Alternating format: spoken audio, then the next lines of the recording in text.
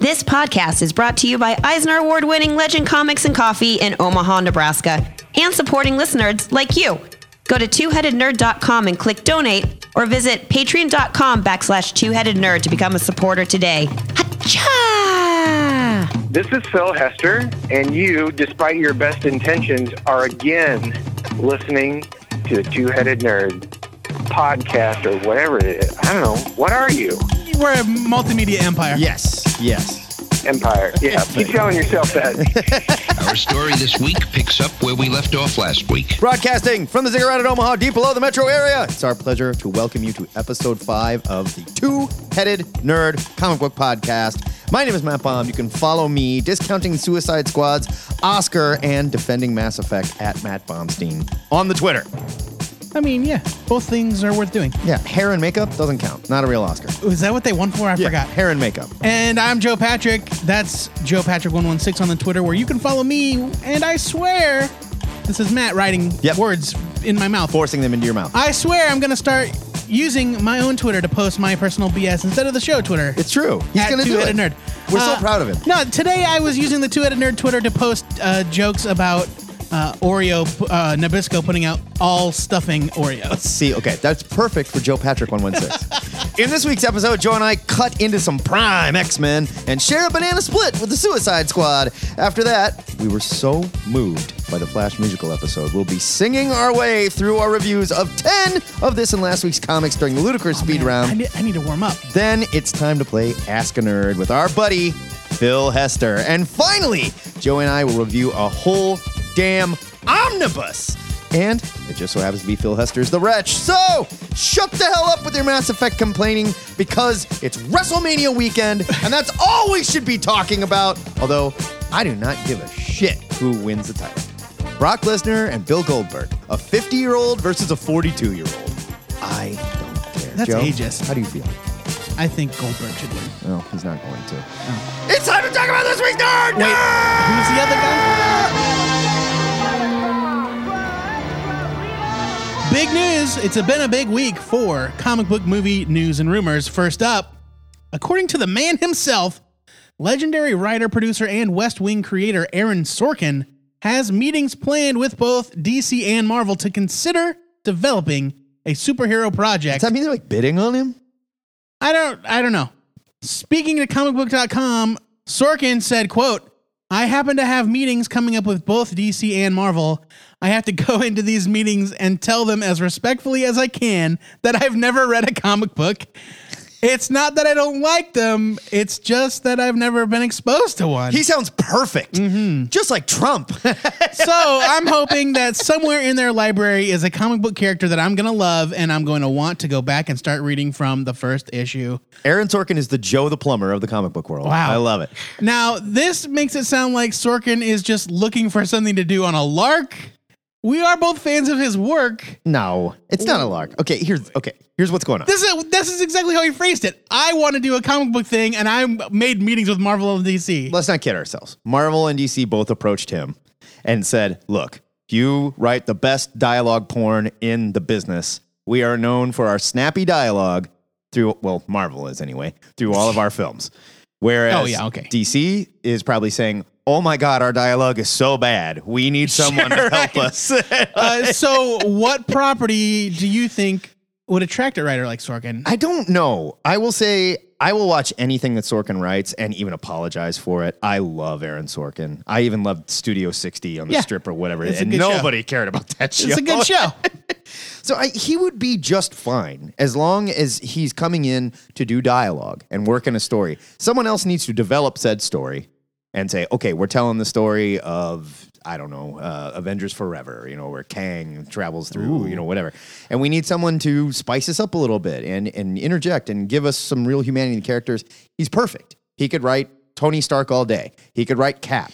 He could write any of these characters. He's already proven that, because they are just people. Are they superheroes? Yes. But at the end of the day, they're people, and people should talk like people, not like Ben Affleck as Batman. It's like a Barbra Streisand song just then. So I think that he is at his best when he's working with ensemble casts. Yeah. So I want him on some sort of team project.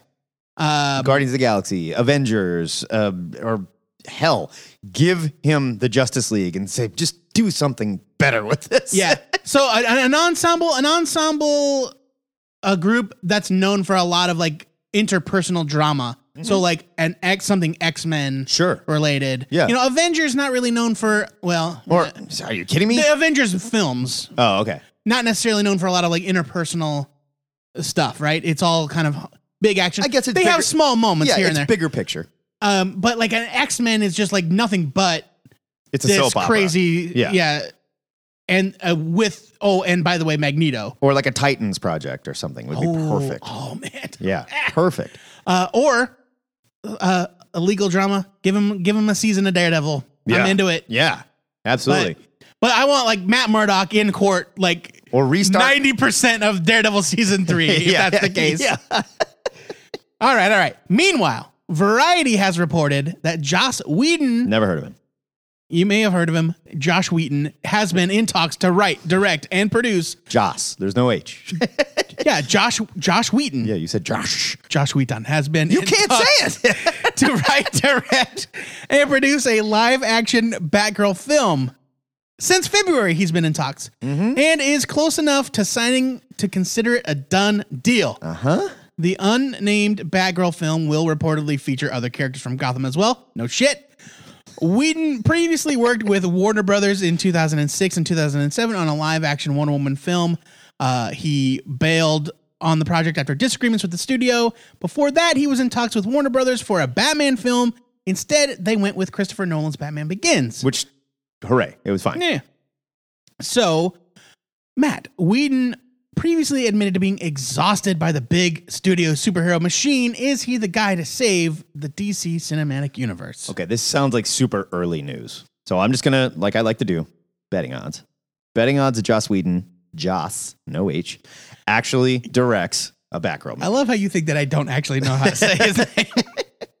I'm going to say 9-2. 9-2. That's 9-2. Just nonsense. Iffy. That's not even a fraction. No, those are real odds. So if you bet $1 that he ends up directing it, you would win $5.50 if you were correct.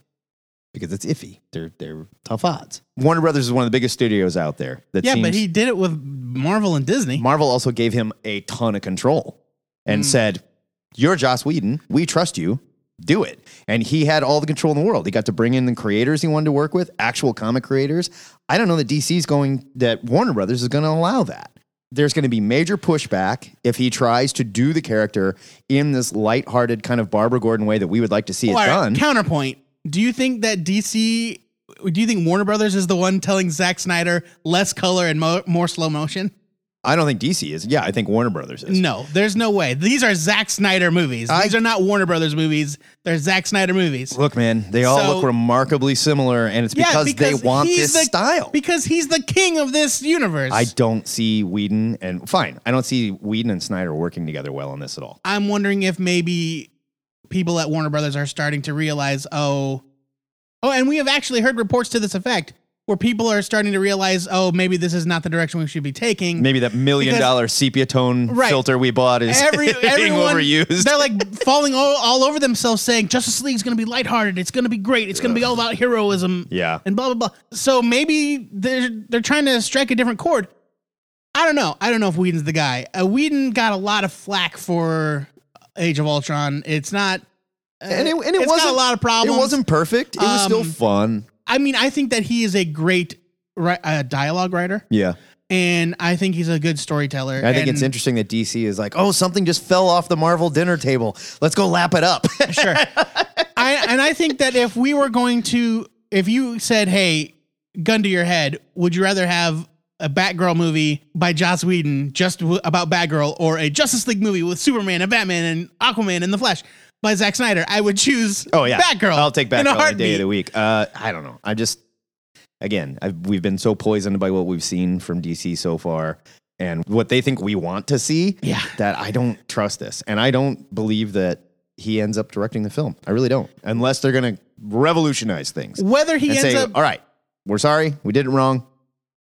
We're getting guys and letting them do the work. Whether he ends up making the film or not, I hope that maybe this is a sign that they are starting to look in a different direction. Fair enough. Fingers crossed. In other Hollywood news, Marvel and Sony have released a new trailer for Spider-Man Homecoming featuring plenty of Robert Downey Jr.'s Iron Man, just in case you didn't know he was in the film. Like a lot of Iron Man. And I'm going to say all of it. I'm going to say we just saw everything that Iron Man does in that movie. And our first real look at the film's villains. Plural. The Vulture, played by Michael Keaton, and the Shocker, played by Bokeem Woodbine. The Shocker! On last week's Cover to Cover, we watched the first official trailer for Zack Snyder's Justice League and felt nothing. Joey, how are we feeling about the latest Spidey reboot? So much better. Oh, yeah. So much better. Yeah, instantly. It's night and day. And you can say, well, they're just following a formula over at Marvel, and that's correct. But you know what? I like that formula. And you know what? The Spider-Man trailer had plenty of quote unquote dark moments, right? Sure. It got super intense. Sure. The Vulture is very scary. Absolutely. Spidey looks like he's having a very hard time. Yes. It's got these elements, these dark elements. Right. But it's not like dipped in pure blackness. It's got a heart to it. Set on a PS4 green screen where everything's moving super fast and the contrast is so high your eyes are bleeding. It's got like a soul to it. Yeah. Not to mention a bad guy that we recognize and talks, not a bunch of faceless enemies. I'm very excited for Michael Keaton's Vulture. I kind of am too. And when they first cast Michael Keaton as a Vulture, I was like, well, okay. Yeah. But yeah, I'm excited. I knew now. they weren't going to do like Hunchback Old Man Vulture. Right.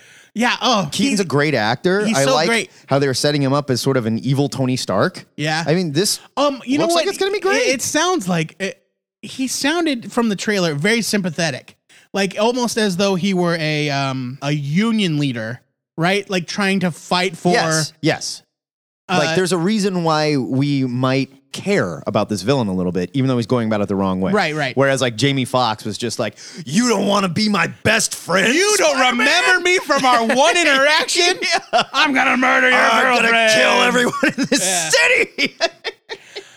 I will say this. There are several beats from the trailer that are going to be in this movie that are very similar to things that they had Tobey Maguire go through. Yeah. Including like oh no, he's got to hold two things together with his arms and he's really hurting himself. And then, he's trying to catch something from falling and he slides and catches himself on the ledge at the last second. Sure. It's like, that's what Spidey does, guys, just like stop recycling Oh, action shots from the earlier Spider-Man movies, please.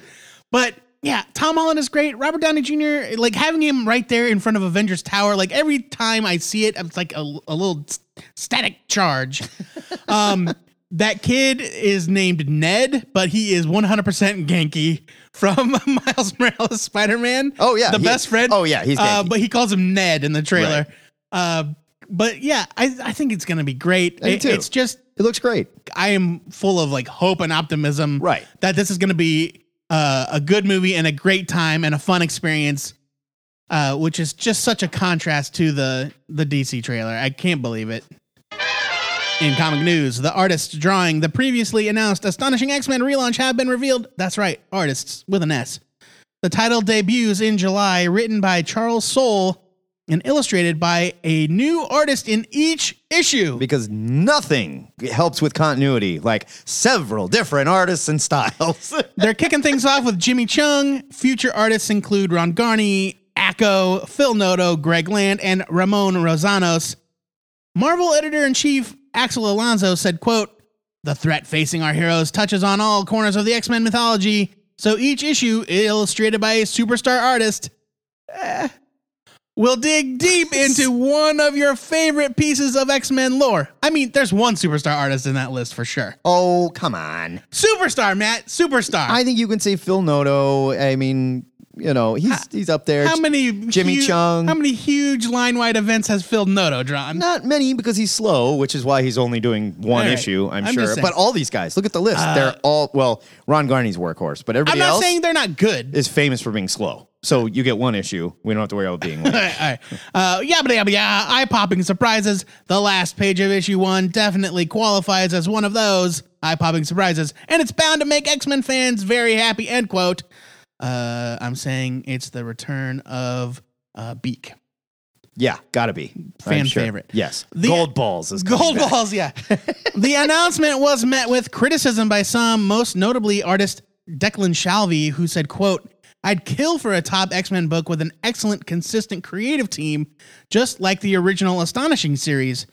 To be fair to Marvel, their A-plus artists can't keep a monthly schedule, but why not get a B-plus guy and make him a star? Make him an A-lister on a book like this." Other critical comments equated the lack of a regular art team with a corporate mentality that artists are interchangeable, which is seemingly supported by the big two placing a desire to double ship books over artistic consistency. Also, Marvel's big events coming out with rotating or with 3 artists on them just to get them out. Let's talk about this for a second before we move on, because there's 2 sides of this argument. And the one side is, look, people get really, really pissed when these books get bogged down in delays, but people love these artists. So here, have your cake, eat it too. You love Jimmy Chung? Here's your Jimmy Chung issue. You love Phil Noto? Here's your Phil Noto issue. Well, here's the other side of the argument then. Some see this announcement as a way to make Astonishing X-Men an artistic spotlight. Right. Drawing in top talent for exciting one-off stories. Writer Kieran Gillen said, quote, "I'd love to see an X-Men book done like Global Frequency." Right on. Totally. Traditionally, rotating artists downgrades the artist, but if you hyper-rotate, like every issue, it actually turns them into the lead instrument. The writer becomes the stage, and the artist becomes the soloist. I seriously see both sides of the argument, and I even, to an extent, support both sides of the argument. I understand and agree that it's really hard to get traction on an ongoing series when you don't have a consistent creative team. But I also really like the idea of it being a showcase, like an anthology series, for these up-and-comers or A-list artists to come in and do really great one-off stories. Just have it be just a fun book that you can check out. Yeah, and explore some corners of the X world that have been left behind, or characters that we forgot even existed. I mean, the problem with that sounds like fun is that it's impossible to market something like that on a consistent basis. You're essentially writing an X-Men anthology. Right, but for every issue you have drawn by Jim Chung, you have an artist drawn by, or an issue drawn by Ron Garney. Right. Who I also love. Guy's a legend. But you can't tell me that Ron Garney's going to sell books like Jim Chung. Exactly. And retailers are going to have to take a risk on that, and they're not going to gamble with their own money like that. Just last night, there was some stink on the internet about a retailer summit where Axel Alonso... Marvel said some things out loud that Axel Alonso got up. We all knew that they were thinking, but probably shouldn't have admitted. Right. And I'm not even going into that. One of the things he did say, though, was that artists don't sell books anymore. Yeah. They don't. And there's 2 sides of that argument, too. Well, Marvel, you chased off all your great artists. Right. Or didn't. And it's all in the marketing. Yeah. And the people that you're trying to inflate now are fine, but they're not the superstars of yore. I mean, sure. How long is there a stable list of artists that they can really bring in to do this? And if artists don't sell books anymore, why are you trying to do this? Right. Exactly. I don't get it. Exactly. What's the point of this project if artists don't sell books? Yeah. Why are you making a book with rotating artists? Right. Why not just say, here's Charles Soule's Astonishing X-Men, the regular artist is Ron Garney, go. Exactly. And quite honestly, I like Charles Soule a lot. And I think the X-Men... He is not a superstar writer. No, he's not. But I think the X-Men's going to be a better fit where he can do stuff that he's good at, as opposed to Inhumans, where I just did not care about what was going on. Yeah. I think he'll be fun here. I hope it is an anthology, but Marvel needs to work on their messaging and decide what it is. Are you marketing artists as superstars again and giving us like an anthology to show this off? Or is this just going to end up another X book with a bunch of different artists because you can't find any one person to nail down and do the job? Right. And, you know, the industry has kind of reacted to Marvel's statements in an unkind way. Sure. Eric Larson, who's a very vocal person online, one of the Image founders, was there the last time something like this came to a head. And he said that Marvel's stance has been that artists are interchangeable since day one.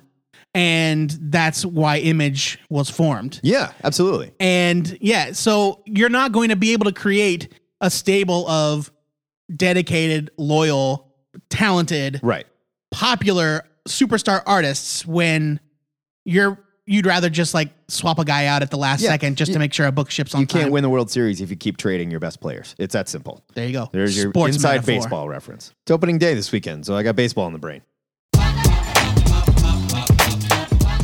So So that is the big news for this week. If you'd like to discuss these stories and everything we missed, there was a lot of stuff from that Marvel Summit. Oh, yeah. Head over to the Two Headed Nerd Forum's big news section. We'll talk about it there or on next week's Cover to Cover. There you go. Every Sunday, your favorite and easily interchangeable podcast host, Joe Patrick, posts the question of the week in everybody's favorite digital nerd sanctuary, the THN Forums. Joey, what are we asking these nerds this week? I'm irreplaceable. Oh, please. I know all the passwords. This question of the week comes from Brian Domingos, who asks, quote, let's say you could only read the catalog of one creator, writer, penciler, inker, colorist, etc., for the rest of time. FCO Placentia. Easy. You have access to no other comics, just the entire works of that one chosen creator. Who is it and why? Wow. Yeah. That's a tough one. Now listen, the question is harder than even you think. Why? You might not automatically want to just pick your favorite writer or artist. Why? Because think about how many different titles from different companies and different creators that Dave Stewart has worked on. Oh. Or like letterer Todd Klein. Sure. Right? Yeah. Like you could just like gut punch say, ooh, Darwin Cook, boom. Like if I say, I'm reading Francesco Francavilla, then I have to read all the Dynamite crap that he draws covers for. Well, I mean, you don't have to, but that's like you can only have access to that library. Okay. So like think about it. What one comic creator from any from any role, I'm going to say no cheating, no editors. Gotcha. No editors. You can't just pick the editor-in-chief of Marvel Comics. Yeah. No. Because editors don't do anything. Right. Okay? They don't even count as creators. You have until 5 p.m. Central Standard Time this coming Friday, April 7th, to get us your answer. You can talk about anything from this episode or, obviously, the question of the week. Sure. The weekly news. Whatever. The Marvel Summit. All that. All that crazy stuff. You can call the Ziggurat hotline, 402-819-4894. Leave a message there. You can also email your MP3 to twoheadednerd@gmail.com. Whatever you do, you've got 2 minutes to get it done. And as part of the all-new, all-different THN Cover to Cover, you will also be able to call in live using the Ziggurat hotline. We'll send out a tweet. We'll put it on the Facebook. We'll skywrite it over Omaha. We can't afford to do that. Local people only. Yeah, we can't afford it. Sorry. We'll let you know when we're going to record. We'll give you some talking points that you can feel free to ignore. And then while we record, you call in live. You be a part of the show. It's awesome. So follow us on Twitter and Facebook. Otherwise, you're not going to know. You're not going to know. There you go. If you need more than 2 minutes, which I think Joe forgot to say, you only have 2 minutes to do it. I did say 2 minutes. Head over to the THN web forums, join our faceless group of Hydra sworn listeners in the conversation. If you don't have the time or the stones to call into the answer of the week, the forums are the perfect place to rap about everything we do on the show and more. Bingo, bango, bongos. Yes. It's review time in the Ziggurat where Matt and I throw ourselves on a couple of comic book hand grenades to save you guys from a grisly read. Somebody has to do it. Matt, you took a hit from the team. I did. Yeah, I did here. Let's talk about it. I chose to review Suicide Squad, Banana Splits, the special from DC, written by Anthony Bedard. He's going by Anthony now. He fancy. What? And Mark Russell with art by Ben Caldwell and some other people. 48 pages. Howard Porter for was the other $4.99. Oh, was it? Yeah. Oh, okay. Here is your solicit, because you need to know what's going on here. Suicide Splits! Mistaken for metahumans, thrown in the bowels of Bell Rev, the animal rock band. Banana Splits are recruited by Amanda Waller for a secret mission to save the Suicide Squad. Because 5th week. What follows in the weirdest team up you never thought you'd see? How can Fleagle, Bingo, Drooper, and Snorky stand up to Harley, Deadshot, Katana, and Croc? And in the backup feature, Snagglepuss is a Southern Gothic playwright working with an ensemble cast of cultural figures, exploring an intensely creative time in the New York City theater scene of the 1950s. It's way more interesting than that sounds. I mean, that sounds pretty interesting. Yeah. But yeah. Let's be honest here. I only picked this comic for the Snagglepuss preview. And I'll get to that.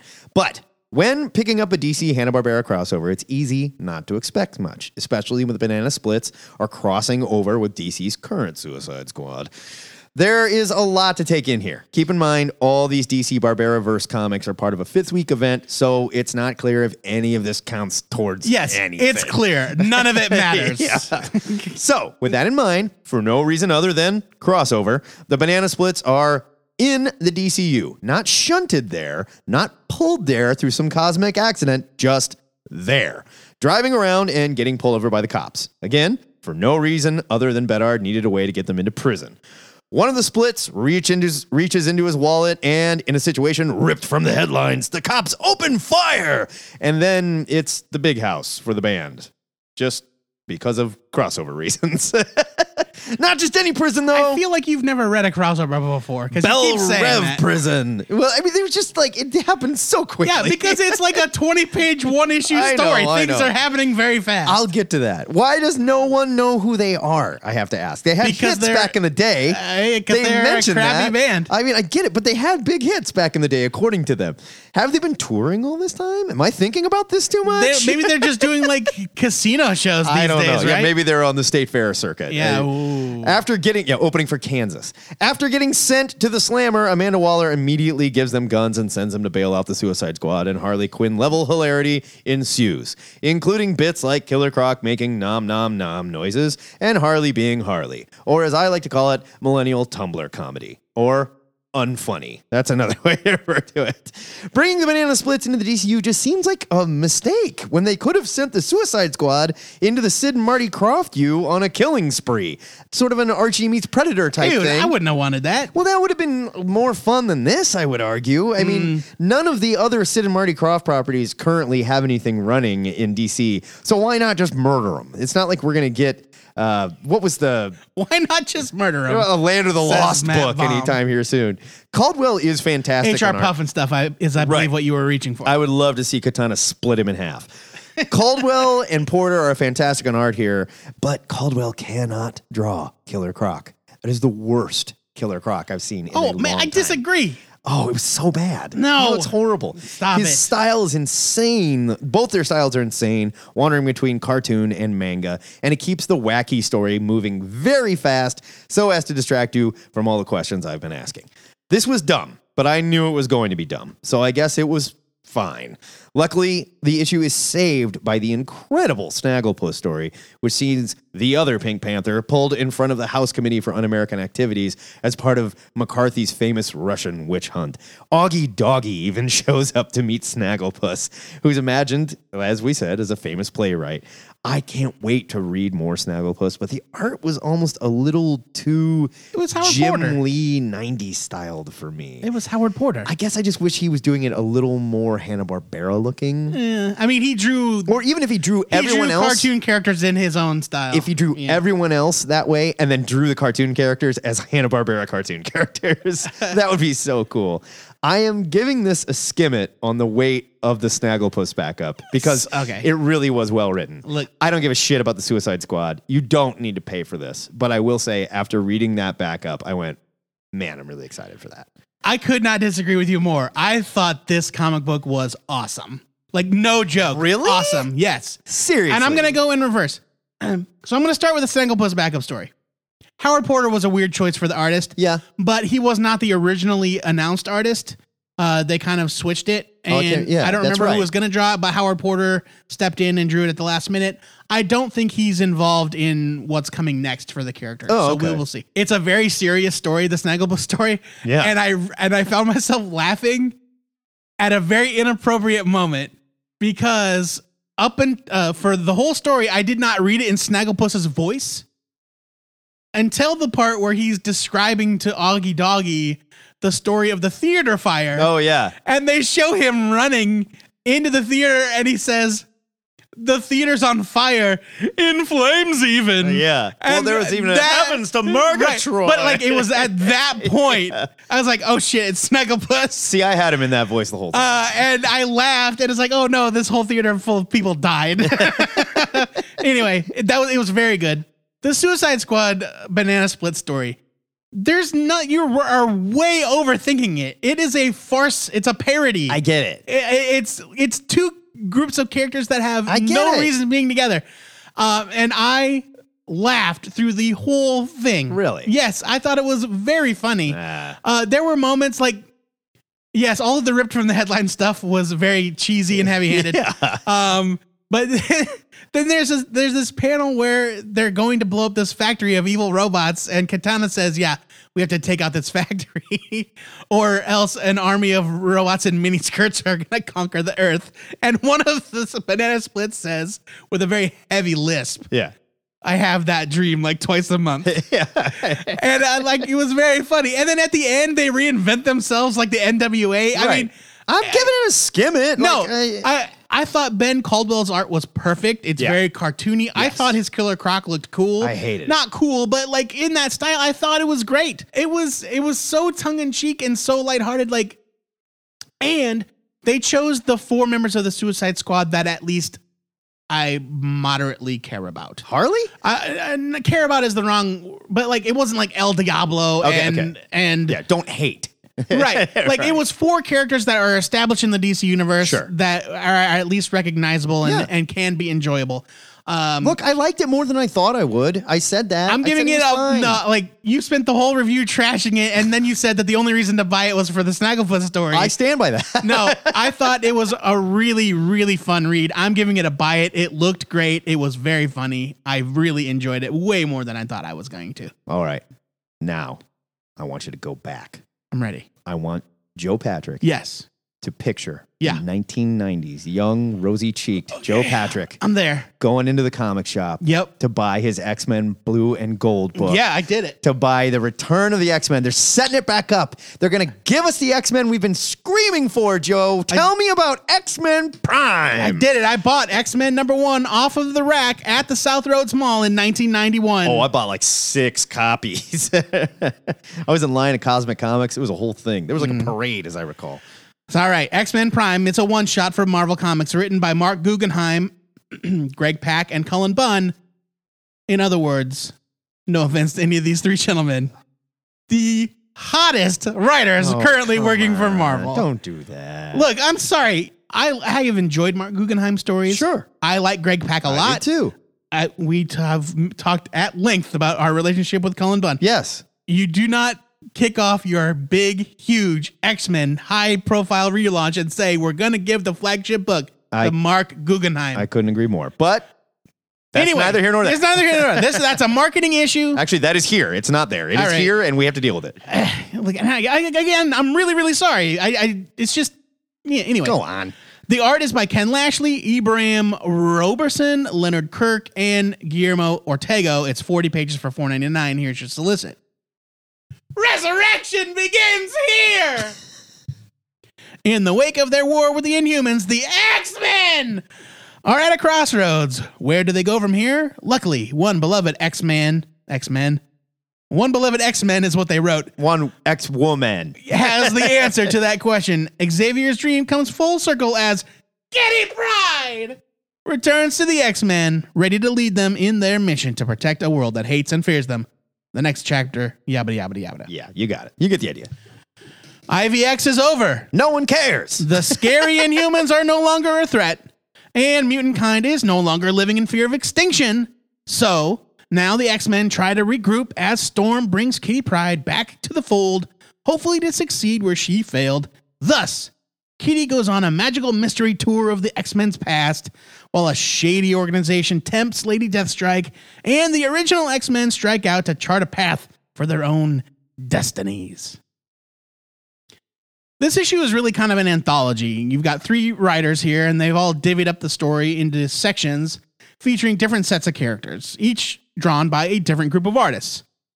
The execution is fine, I guess, but none of the artists involved are working on the new books, except for Leonard Kirk, but he's drawing all new Wolverine, and that book is not featured here. I don't understand. That decision is just bizarre. Yeah, it would have been nice to have each section drawn by the artist of the upcoming title that it was previewing. Right, and maybe a little mention of what that title is going to be. To see what happens to Lady Deathstrike, check out Weapon X #1. Something. Yeah.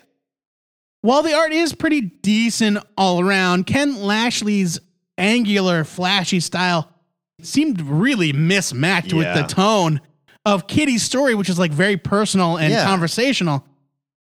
And his character faces have a tendency to get weirdly grotesque. Yeah, I couldn't help but notice. Yeah. Also, I laughed every time the writers tried to have a tender moment where Kitty mentions how the mansion still feels like home, or she sees the kids outside enjoying a nice game of basketball. Meanwhile, a fiery hellscape rages all around them because Ilyana transported the mansion to limbo a while back. Right. This issue actually did succeed in turning me around on a couple of concepts. Between this issue and the events of this week's all-new X-Men, a definitive and clever answer has been given to the question of why the teenage original X-Men have not and cannot return to their own timeline. Okay, see, I'm not reading New X-Men. I read it. I saw it in a news story. Okay, so I didn't read it either. When I read it here, I just went, all right. They pay it lip service here. You really didn't give me anything there. They pay it lip service here. They do a better job setting it up in all new X-Men this week. Because they're like, we tried to go back, didn't work. Right, but there's like a reason why. Okay. X-Men Prime also reveals more about the true nature of the upcoming Weapon X title. And I'm not going to spoil what little we're shown here, but that book is not just going to be about a team of Black Ops X-Men. Right. Like I originally thought. There's way more to it. And if nothing else, I need to see how the legal logistics work out for Kitty's new plan for the X-Mansion. Let's just talk about it. Let's spoil this one thing. All right, here's a spoiler for the last page of X-Men Prime. Yeah. They have teleported the mansion out of limbo, and instead of going back to Westchester because or also now, somewhere else, Ilyana can do whatever she wants. Well, she's still just teleporting. Yeah, but her power is It's basically very big anything teleporting. you need it to be.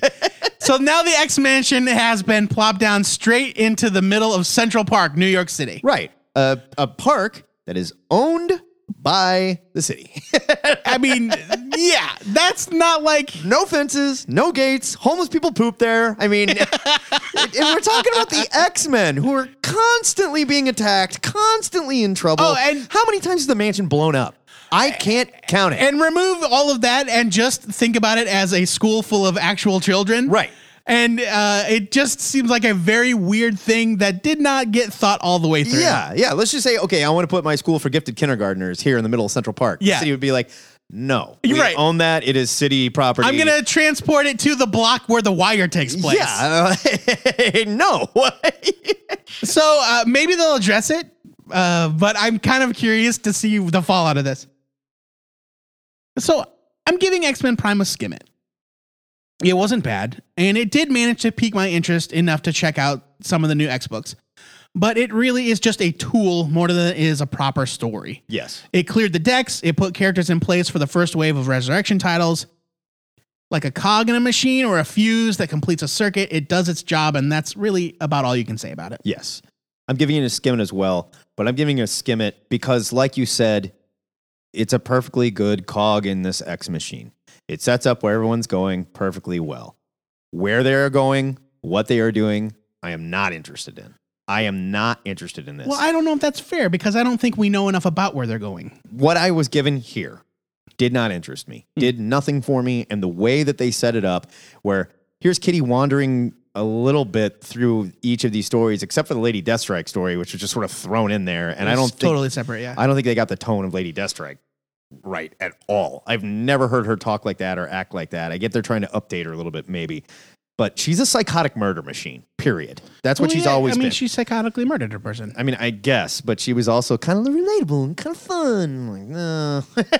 She did seem a little goofy. Yeah. And my point being here is this did not work, period. If you want to do a book like this, yes, you need to do exactly what you said. Get the writers and the artists for each book, give us a little vignette that features each one. And if Kitty wants to talk about it as the new star, as like a framing sequence, leading the school, whatever, fine. And then have a big reveal where they go back, they take the mansion out of limbo, because that's just dumb, and put it anywhere else but Central Park, because that is even dumber. Well, I mean, we'll see. We'll see. It's just weird enough that I want to know what happens. Right.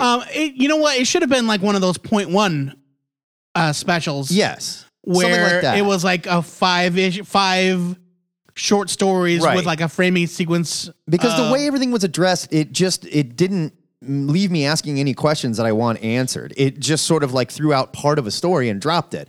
The all new X-Men. We can't go back in time. Didn't work out. We're leaving for reasons. And like they didn't address anything there. This was a mishmash of artists that at some points, I didn't think were very good at all. No.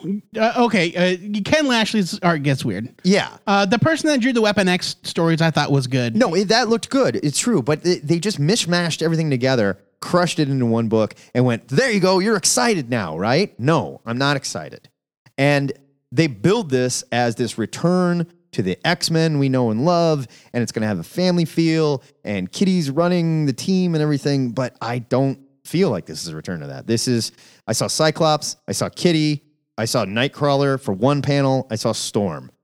Everything else is a bunch of characters that I really don't care about. I don't care about the Young X-Men. I don't need them. It's fine if they want to have their own book doing whatever with them, but this did not capture any of that old feel that I got as a kid when you brought back the X-Men to a place where I would like to see the X-Men.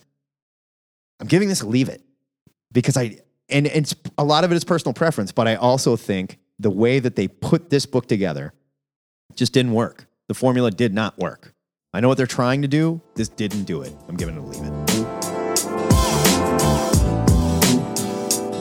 So that is a double skim it. No, a skim it and a buy it for Suicide Squad Banana Splits, and a double skim it, sort of, for X-Men Prime #1. Now that we've both expressed our lack of feelings for these comics, we want to hear from you. Head to the THN forums and let us know what you thought about this week's titles. For those who've been paying attention, you probably remember when Joe recently fell in love with the Hamilton soundtrack, not the musical, the fucking soundtrack, and declared his love of musicals. This new infatuation. None of this is factual. This is absolutely true. I even asked Casey about it just to make sure. I never went around saying I loved musicals, this for one thing. New infatuation recently hit a fever pitch when CW Supergirl and The Flash both hosted musical episodes. So join Joe while he sings his way through reviews of 10 more of this and last week's comics. I will just be talking through them during the Ludicrous Speed Run! Speed! Go! Helena Crash, #1 from IDW. You know I'm not saying right. In a future where coffee is illegal. In a future where coffee is illegal, Helena Crash is a black market courier delivering goods to anyone who can afford her services. When she refuses a job and gets caught in a gang war, Helena needs to use all of her skills to stay one step ahead of the enemy. So all she wants is a cup of coffee. This is a pulse-pounding, caffeine-fueled, sword-swinging, machine-gun-firing, car-crashing sci-fi adventure comic. Wow. By writer Fabian Rangel Jr. with stunning art by Warwick Johnson Cadwell. Well, you getting paid by the hyphen here? What is the deal? Which looked like the love child of Jim Mahfood and Kate Beaton. Weird. This was a really great read. I can't wait for more. Helena Crash gets a buy it. Iron Fist, #1 from Marvel. Last week, Iron Fist quietly relaunched in the wake of a mediocre Netflix series, and Marvel is hoping you still care. Ed Brisson writes the story of Danny wandering the Earth, trying to reestablish his connection to his chi, fighting in underground gambling rings all over the world. It's a simple enough premise, and one that probably would have worked so much better than the Netflix show we got. Hit the ground running. Establish the other stuff later. You know what I mean? I really enjoyed this, but it strikes me as a title that might not be around too long, unfortunately. I am giving it a buy. Great art by Perkins. I thought it was great. Perfectly good story, and that's what they need to do. Strip Iron Fist down and tell us good, simple kung fu stories. It reminded me of Immortal Iron Fist. Yeah. The Few, #3 from Image. Eden Hale is an ex-soldier on the run from the oppressive government that she once wholeheartedly supported. I like that you wrote on the fun. On the fun. The Few is set in a world not post-apocalyptic, not dystopian, but one that might be considered an uncomfortably logical prediction of where the United States could find itself if we don't right this ship soon. You mean if we don't throw Trump in prison. If we don't make America great again soon. Yeah. The country is divided between militias, survivalists, and an extremist government, and Hale is caught in the middle with a baby that she's sworn to protect. I hadn't heard anything about it before it was released, but writer Sean Lewis and artist Hayden Sherman are just killing it, and this was another great issue. I'm going to read this. This book was a great surprise. Definitely check it out. I'm giving The Few #3 a strong buy it. Judge Dredd, Deviations one-shot from IDW. John McCrae revisits his favorite Dredd story, wherein Dredd tracks down a werewolf in the Undercity. Here, Dredd gets bitten and becomes a werewolf, but it's cool. He's so badass. He can control it. And everyone just seems to know that at first sight. Like, he shows up, they're like, oh, Werewolf Judge Dredd, which they just know it's Dredd. And then they're like, He's wearing an outfit with his name on it. I suppose. Okay, so they're like, oh, Werewolf Judge Dredd. Oh, it's cool. He's got this. Like, just instantly. No one is like, oh, shit, shoot him. McCrae captures the look and the feel of the old 2000 ADs to almost an annoying effect. It was a little too British 2000 AD for me. And I don't know. That's It racist. was fine. I'm giving this a skim it. Booster Gold Flintstones Special DC. Booster Gold bumbles his way through an adventure with the Flintstones cast, desperately trying to prevent a future alien invasion that he accidentally caused. Writer Mark Russell delivers a really fun, satirical adventure that merges two unlikely sets of characters with art by veteran Rick Leonardi. We love Rick Leonardi. Plus, Jimmy Palmiotti, Amanda Connor, and artist Pierre Brito reimagine the Jetsons through the lens of end-of-life care and assisted suicide. Jesus. It's really something. I can't believe it, but it works, and I had a great time reading this issue. Booster Gold Flintstones gets a buy it. I'm telling you. Okay. These Hanna-Barbera team-up comics, all of them, they're great. All right. Jughead, The Hunger, #1 from Archie. My second werewolf book for the week centers around, you guessed it, Jughead. While you were waiting for the woefully delayed Afterlife with Archie, Frank Thierry gives us the story That guy? of Riverdale's hungriest resident with a new kind of hunger he can't control. Jughead is a damn werewolf and he's killing the hell out of all your favorite Riverdalians. Thierry's story is dark and violent, but still manages to capture the gang's friendship, even in the face of extreme supernatural violence. Great art by Michael Walsh, too. I can't believe I'm saying it. Buy it. And I'm saying that because I don't have a good relationship with Frank Thierry. Not because the... Or Archie, for that matter. Well, no, but the Afterlife with Archie stuff and like all the Sabrina the Teenage Witch, both of which never come out, are fantastic. I'm huge buy it. I loved it. All right. Spider-Woman, #17 from Marvel, canceled because nobody wants to see girls in comics anymore. Yeah. There you go. Dennis Hopeless and Veronica Fish say goodbye to Jessica Drew and her supporting cast in an issue that nearly had me in tears. No joke. Jess is throwing a party to introduce her superhero pals to her new boyfriend, Roger, a.k.a. reformed villain, the Porcupine. Hey. When her infant son, Jerry, hits an unexpected speed bump in his development...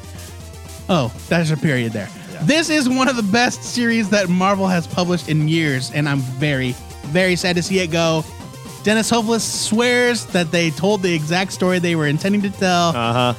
I think they would have kept it going. That's a classy way to say it. Thank you, Dennis.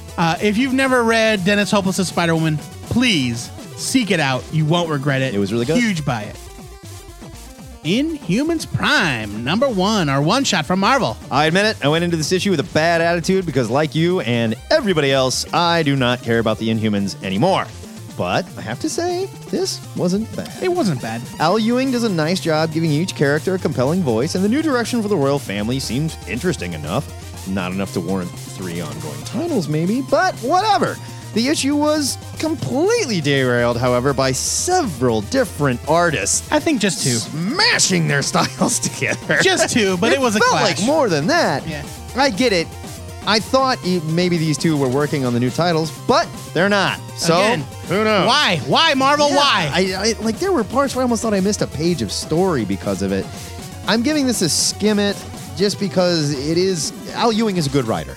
And I think he's doing the best he can with this situation. I'm kind of curious to see where it goes. Skim it. I actually think that the Royals book sounds really good. Could be. We'll find out next week. I love the premise. I think that John Boy Myers, the oncoming artist, is absolutely wrong for a book like this. Yeah. But, you know... Does a hell of a Joe Madureira impression, though. Sure does. I'll give him that. Transformers versus G.I. Joe, the movie, one shot from IDW. All right. It's just as weird as it sounds. Keep up, keep up. Writer-artist Tom Scioli has taken his fever dream concept of a junior high kid with too much notebook paper to the next level. Now, he's created the comic book adaptation for the film adaptation of his insane 80s childhood romp that never was. Yeah, that's right. He's adapting a movie that does not exist. Alien gods, giant robots, super soldiers, ancient prophecies, it's all here and more. Dressed up like your favorite toy franchises. Boundless imagination, insane art, and a blast from start to finish. Transformers vs. G.I. Joe, the movie, is a huge buy-in. Yeah, Tom Scioli's Transformers vs. G.I. Joe was wonderful. Exo Man of War, number 1 from Valiant. No excuses here, people. I don't want to hear any more. There's too many Valiant titles. Where do I start? Start here with Matt Kint and Thomas Giarello's new Exo book. The story sees Arik living on an alien world, trying to leave his past behind him. Of course, he can't. But the point is, it's a truly perfect jumping on point. Giarello has been working on Conan books at Dark Horse. He's wonderful, and he's perfect to draw this time-displaced barbarian. They do such a great job of paying attention to everything that Exo Man of War has done without intimidating new readers by the fact that they have 51 other issues to read. This really is a fantastic jumping on point for Valiant, period. You want to read Valiant? You haven't done it in the past? Do it here. Buy this, buy this, buy this.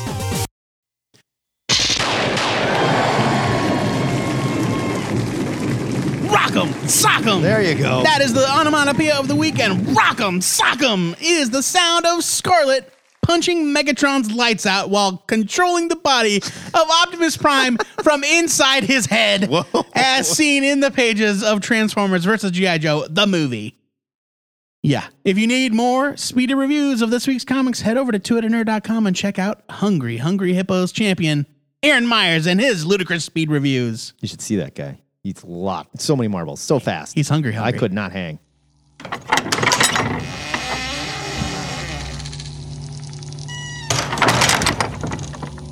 Joe, were you aware that the Bloodstone was left on all night and the Sanctum Sanctorum is flooded with mystic blood? Any idea who left it on, buddy? I didn't do it. It was Beeps. Yeah, sure it was. Now, grab your mop. I don't know if that's how the Bloodstone works. Get in there. While you're soaking up this bloody mess, why don't you tell the nerds about what you're excited to read next week? Special mention to Aquaman number 20 because I spent the last 4 days catching up on Aquaman comics. It's great. And that book is awesome. It's really good. Aquaman 20 comes out next week. But my pick of the week is Black Cloud number 1 from Image Comics, written by Jason Latour and Ivan Brandon, with art by Greg Hinkle. 32 pages for $3.99. Here's your solicit. Series premiere! Like, no shit. Yeah, it's number 1, dummies. Zelda was born in a world of dreams, and hers burned bigger than anyone had ever seen. Now she's on the run in our world, and the dreams are broken in her hands.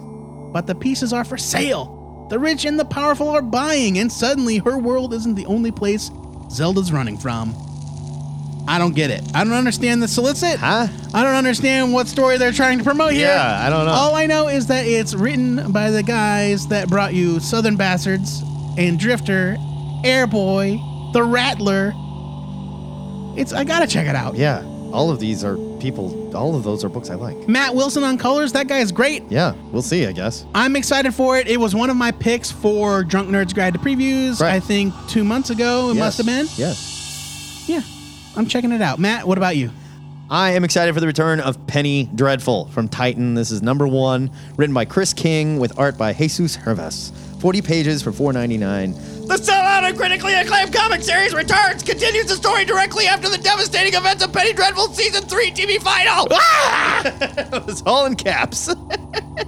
Ethan Chandler, who was Josh Hartnett, finds himself unable to move on as he searches desperately for meaning in a world without Vanessa, Eva Green. Ancient words echo across the centuries, and he is called on once again to take up arms against the creatures crawling out of the night. Okay, can you briefly explain to me what Penny Dreadful is? It is wonderful. Is it a horror show? It was a Showtime Victorian horror series. But are they monster hunters? Yes. So Penny Dreadful is the sister of the woman that was taken by Dracula. I can't say her name. Mina Harker. Yeah, Mina Harker. Right? And her, she's like stepsister, sort of. Her and Mina Harker's dad are searching for Mina.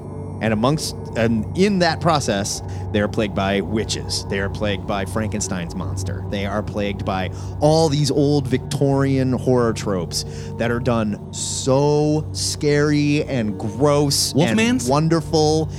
No spoilers, but there's a huge Wolfman thing that happens. Oh, man. Penny Dreadful was awesome. Is it scary? It is very scary. It is gross. It is amazing. It is super well acted. Is it too scary for me? Probably because you're a pansy. But like, I if I like love it. If I like monster fighting entertainment, your supernaturals. I think you should do it. I think you and should get whatnots. into it. It's up on Netflix right now. You can watch them all. It is such a wonderful series, and it only had a very small cult following. I think it was too expensive for Showtime to make. So It was full of movie stars. They only did like, what do you Josh Hartnett and Eva Green are like big time movie stars. mean? Well, I know, but it was on Showtime, and not very many people watched Yeah. it. So I think it was just too expensive for them to continue, so they let it go. I loved Penny Dreadful. Titan's doing a wonderful job on the comics. Watch the series if you haven't, and then pick up the Titan comics. The THN trade of the week goes to Tenko King, Volume 1, A New Leaf, trade paperback from Toonhound Studios. I'll get there. Just All right.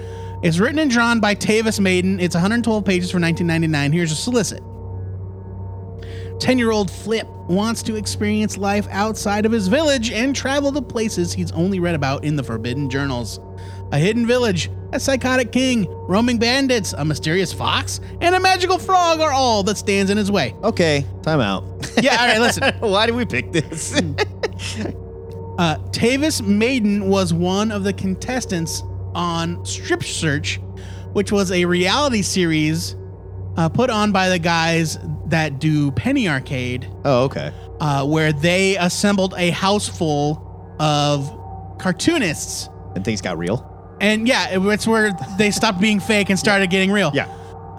And they like competed in these artistic challenges, and it was real, like not Right. like eat this bug or Did anyone get drunk and take their shirt off and try and beat up their roommate?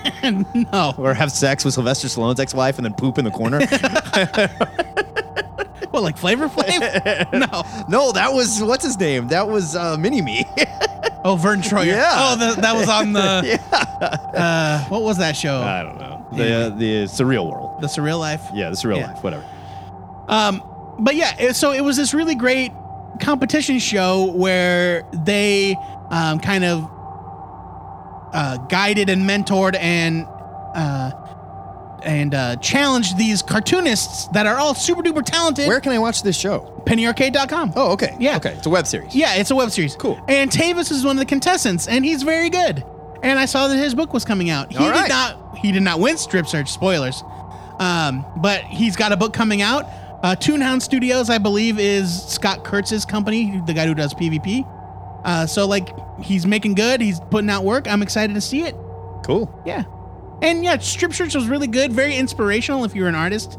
I had a great time with it. All right, you're stalling. Get back to work. I'm going to go grab the shop vac. This is disgusting. In the meantime, so much blood. you can pick up all of these comics at your local comic shop. Where does it even come from? Or you can use our THN Amazon link. We're working on getting a button right now. When you click it, you shop as normal, but a little bit of what you spend comes back to us because Jeff Bezos is an idiot and thinks that's a good idea. I don't get it. Take advantage of it while you can, please. Yeah, I mean, someday he's going to realize that the math doesn't work. Yeah.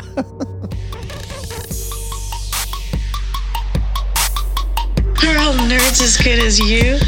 Welcome to another exciting edition of Ask a Nerd, where Matt and I sit down with your favorite comic creators and pelt them with gotcha questions that are sure to cause some serious Twitter backlash. Oh, the worst kind. Today, writer and artist Phil Hester joins us to talk about what he's got coming next and the return of one of his oldest characters. Phil, welcome to the Ziggurat. Welcome back, I should say. This is like your 10th appearance on the show. It is. Thank you for taking the I think time. so. We can't get rid of you. I love it. One of your Yeah. oldest characters has made a reappearance. How can you set us up? We're sitting here with your Wretch Omnibus, which reprints Yes. everything you wrote and drew about the Wretch. And from what I understand, it didn't come in our proof, but there's going to be a new story involved as Yes, well. I was going to say, you have a prototype. You don't have the actual Right. thing Nuts. because there's a story that I'm still working on that's going to go into the final omnibus. Yeah. Well, I should say we had the I thought- prototype, but we signed it as you and put it on eBay and sold it immediately. So we needed the cash. Knock yourself. see how that works out for you. I'd Did like to know. not get as much as I thought we would. I'll be honest, you know? Yeah. No, I thought it would be kind of dumb to like because it's one of those books where like the fans of a book sort of come out of the woodwork after it's canceled. Right. Or it stops being like, Right. I never knew so many people loved Mythic until we stopped making it. Right. Yeah. And I was like, yeah, where were you people in pre-order time? Yeah, exactly. It's like The Wretch is sort of like a Big Star record. Like it never sold a great deal. It Right. never sold more than like 5,000 copies an issue. But apparently all like 4,000 of those 5,000 were to burgeoning comics professionals. Right. Because Right. every time I go to a show, there's people that want to talk to me about that book. You are like the And, guy that wrote some of Cheap Trick's biggest hits. Huh? I guess. There you go. Yeah. So Is that a compliment? I So- can't tell. Yes. Okay, Yeah. I Alex don't Chilton know. was a master songwriter, and Big Stars is Yeah, amazing right. band that influenced so many people, and nobody knows who they are. Oh, yeah. Like that Yeah, 70s that's show true. features a song. Their theme song was written by Alex Chilton. Everyone goes, "Oh man, I love that Cheap Trick song." Like, And Alex Chilton everyone goes, in a band.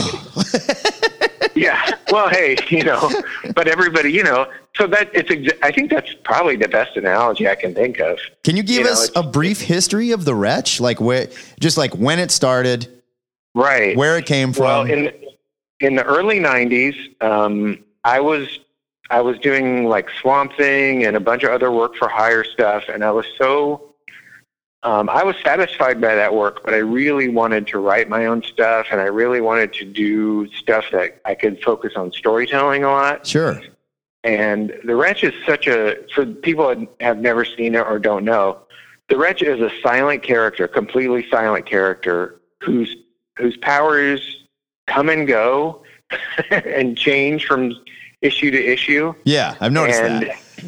And story to story. And the only real common denominator in any of the stories is that they take place in this kind of like smallish, mid-sized city in the Midwest that just happens to sort of be the nexus for all the weird urban legends that are sort of famous in America. So, any sort of weird happening is going to happen in Glass City. And where was the Wretch first published? The first appearance of the Wretch. Where was that first published? It was in a Caliber Presents that. So you were never paid for it, is what you're saying. I'm sorry, I said Caliber Presents. I meant their other anthology that never paid anybody. Oh, okay. Negative Burn. Negative Burn. Gotcha. I Okay. remember Negative We were Burn. trying to remember where we first saw it. So our friend Tim and his company Omaha Bound is putting this book together. Did he come Yeah. to you, or did you reach out and He say, did. "Hey, I'd like to bring the Wretch back"? He did. He's one of those guys that is of the age where like The Wretch was like the weird indie book when he was getting into comics, and he knew that I had done. I collected it previously in 3 volumes from Slave Labor, but Slave Labor is kaput, and those books are out of print. But thankfully, that's one of the books that I didn't ever sell any artwork from. So I have all those originals. So they reshot those. Oh, awesome! The new omnibus will be either shot from originals, or in the rare cases where things are lost, or they'll be sort of recreated from published works. That is so And I cool. think it's only on 2 stories like that. Now that you're a big time famous Phil Hester and you can get anything you want printed, are we going to get more Wretch or what? Are you going to make some more? Well, I would love to. I mean, I'm sure Tim is grinding his teeth as I say that, because like I've been working on this 10-page story for the omnibus for like a year. He's in the corner shaking right now. We're looking at him actually. Yeah.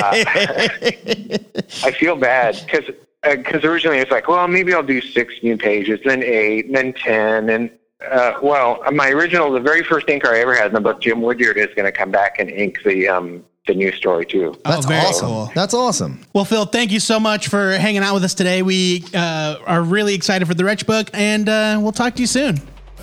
I will. Thanks again, guys. Once again, thank you to Phil Hester for coming on the show and talking about the Wretch. Once again, you can order the Wretch book. You can pre-order the Wretch book by going to omahabound.com. There is a page on their site where you can select which tier you want, and there's all sorts of fun little extra additives that come with it. Support the book. Buy it. We're going to do it. I got to turn in this proof. I want the version that's got the new story in it. Yeah, totally. I might want that weird statue. I kind of want it. I don't know.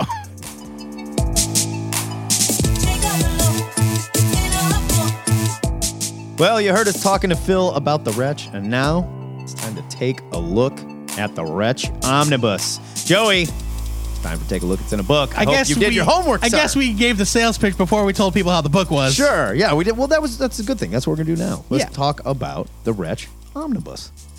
So Phil touched on it briefly in his interview, but the Wretch is a character that exists in the town of Glass City, which is a place where... It's any town, Midwest, Iowa, Nebraska. Yeah, in that city, lots of crazy supernatural things happen constantly. Yes. Constantly. Weird, scary demon babies show up. Yeah. Giant monster puppy dogs, killer clowns, all sorts of crazy things. And the Wretch shows up and without saying a word, takes down the supernatural threats to Glass City. Right. He is a silent, all black character with some white rags sort of tied to him. And I think he is sort of an homage to Ragman a little bit. Phil loves Ragman. Yeah, maybe a little bit. And he loves writing horror, and he loves the supernatural, and there's themes of going into people's dreams and people bringing monsters into reality and people being haunted, a lot like Ragman. But I will say the Wretch is a lot more lighthearted. It is dark. It is spooky at times. There's scary stuff that happens. There's people that die. But it usually, every one of these stories are tied up with a nice little bow in the end, and you feel pretty good about what happened. Right, yeah. And they kind of run the gamut, and none of it is like Dartle, slasher. Not at all. Each one of these, we should say, is a short story, basically. There's not a large overriding story because the Wretch was a character that, like Hester said in his interview, he had been working on here and there for anthology books. So it's not necessarily connected other than by the character, which allowed him to do whatever he wanted to do. It's jumped around a lot. Right. I mean, it's the true creator-owned property in the sense that Right. it exists in its own continuity regardless of whatever publisher's putting it out. The cool part about the Wretch, and it's something that I have never really seen done with any other superhero, is, like we said, the character does not talk. So No. we are forced to learn about the Wretch through everybody else in the book. citizens of Glass City. Through the eyes of all these sometimes just completely unnamed characters that pop up and talk to him and tell him what's going on and wonder where the hell he came from. So it has this really nice mystery behind the character. He's not human, I don't think. He may have been at one point, but It doesn't matter, though. it's not important. Like, who the Wretch is and where he comes from is not really the point of the Yeah, book. the idea is he crawls out of the shadows, basically, and helps people in need dealing with the supernatural. And the idea is very simple. It doesn't get bogged down in background. It doesn't get bogged down in like Spawn-esque narration and long thought bubbles, like hating his job and who he is. It's just fun. This is just fun. I just remembered this story. I just flipped through the book and got to the story where the two kids that are constantly getting beat up turn into real life guar monsters. Yeah. To get revenge on their shitty brother. Yeah. Yes, a lot of it is tongue in cheek or it feels good at the end, but a lot of it is also very eerie. Yeah. Like Tales from the Crypt or Tales from the Dark Side style. Like there's a mom that's decorated a child's room in one of those star patterns, that glows in the dark like you could have gotten in the 80s or 90s. But the son from that display is alive and talking to the kid and wanting the kid to do things. Yeah. It's like very creepy, gross style stuff. It's just every story. It's so imaginative, and all of the monsters are so different from one another. And right. Well, and you can see Hester just experimenting with his storytelling here. The way that he's throwing it out. It's almost like he challenged himself with each one of these. He said, okay, first thing I'm going to do is come up with this ridiculous monster. Done. Now I'm going to plug it into an everyday situation and force myself to tell a story around it using this character that's going to come take care of it in the end. And you can see him just experimenting and getting better and better and better at his storytelling, because this is over a many years that he was doing these one-shot stories. I can't recommend this enough. I mean, just as something different, as a quick, easy, fun read where you can really see a creator putting his heart and soul into his own creation, making all the rules, doing whatever he wants in a very familiar surrounding for a guy like me from the Midwest. This is just fun stuff. And if you enjoy Hester's work, which I know a lot of you do, go find this and pick this up. It's a really interesting look into his career through the eyes of this character that basically doesn't speak. Right. There's one way to find it right now, and that's through the Omaha Bound website. It's for pre-orders. The book's not going to be out for a little while yet.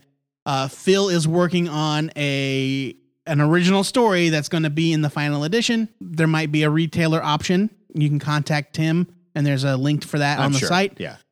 So you might eventually be able to find it in comic shops, but right now, get it in on the pre-order, get some sweet swag to go with it. It's an awesome book. Definitely a buy it from me. Oh, yeah. Big buy it. We didn't really talk a whole lot about like the quality of the writing and the art style because it's Phil Hester, and if you don't know how we feel about him at this point, then you haven't been paying any attention. Right. There's also like a fun batch of guys that worked on these stories. Oh, yeah. I forgot to mention that. You may have heard of, like Jim Mafood inked a story in here. Scott Wegener, who co-created Atomic Robo, drew a story in here. Yeah. We've got a couple of buddies that worked on it back in the day. They're nobodies. Sorry. Bruce, just kidding. My friend Gary, he did not stick around in the comic industry, but Bruce McCorkindale, he's out there still churning out stuff. R.I.P. God, I miss Bruce. So sad to lose him. Jim Woodward worked on this book. Phil's like original inker on the Wretch, and he's coming back to help with the new story. Yeah. It's wonderful.